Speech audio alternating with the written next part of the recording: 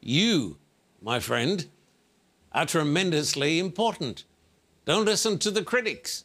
You are tremendously important. Would you like to know why? Because God became a human being.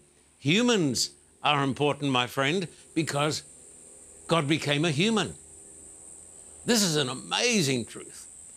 Most amazing truth in the history of humanity, of the whole universe, is that the Almighty God who created this vast universe that is composed of trillions and trillions of galaxies, and each galaxy is made up of trillions and trillions of blazing suns, is that this Almighty God became a human being. He became a human being like you and like me. Therefore, I say to you with absolute conviction, you are tremendously important, and you must be so important that God loves you so much that God became a human being.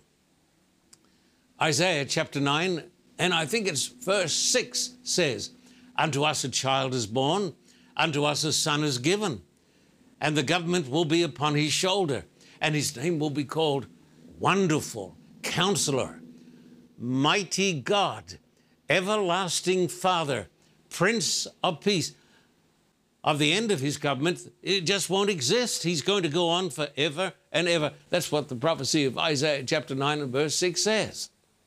Now listen carefully to what I'm going to tell you today.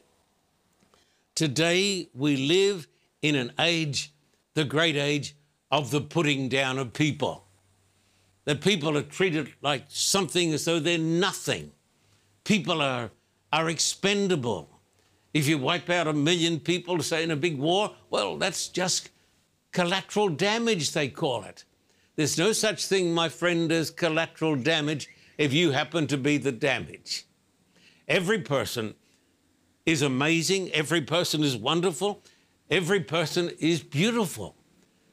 Why? Because God became a human being. Now, what's the message of Christmas, you ask me? Well, we all know that Jesus wasn't born December 25. We all know that. Any kid running up the street ought to know that.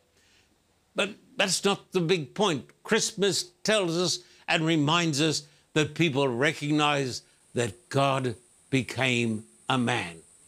So what's the message of Christmas? What's the message of this Christmas? God loves you. Christ died for you. That little baby who was born in that manger in Bethlehem 2,000 years ago, that little Jewish baby was more than a human. That little baby was God. And God became a man because God loves you. He came to seek and to save that which was lost. And so my message to you today, my friend, is this. You are important.